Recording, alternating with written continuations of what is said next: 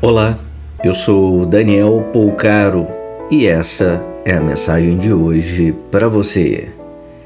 Nem sempre vão existir palavras, mas elas serão ditas pelos sentimentos ou até pelo silêncio, que nos traz paz, aceitação, entendimento e é capaz de emitir o mesmo, independente da vibração da situação.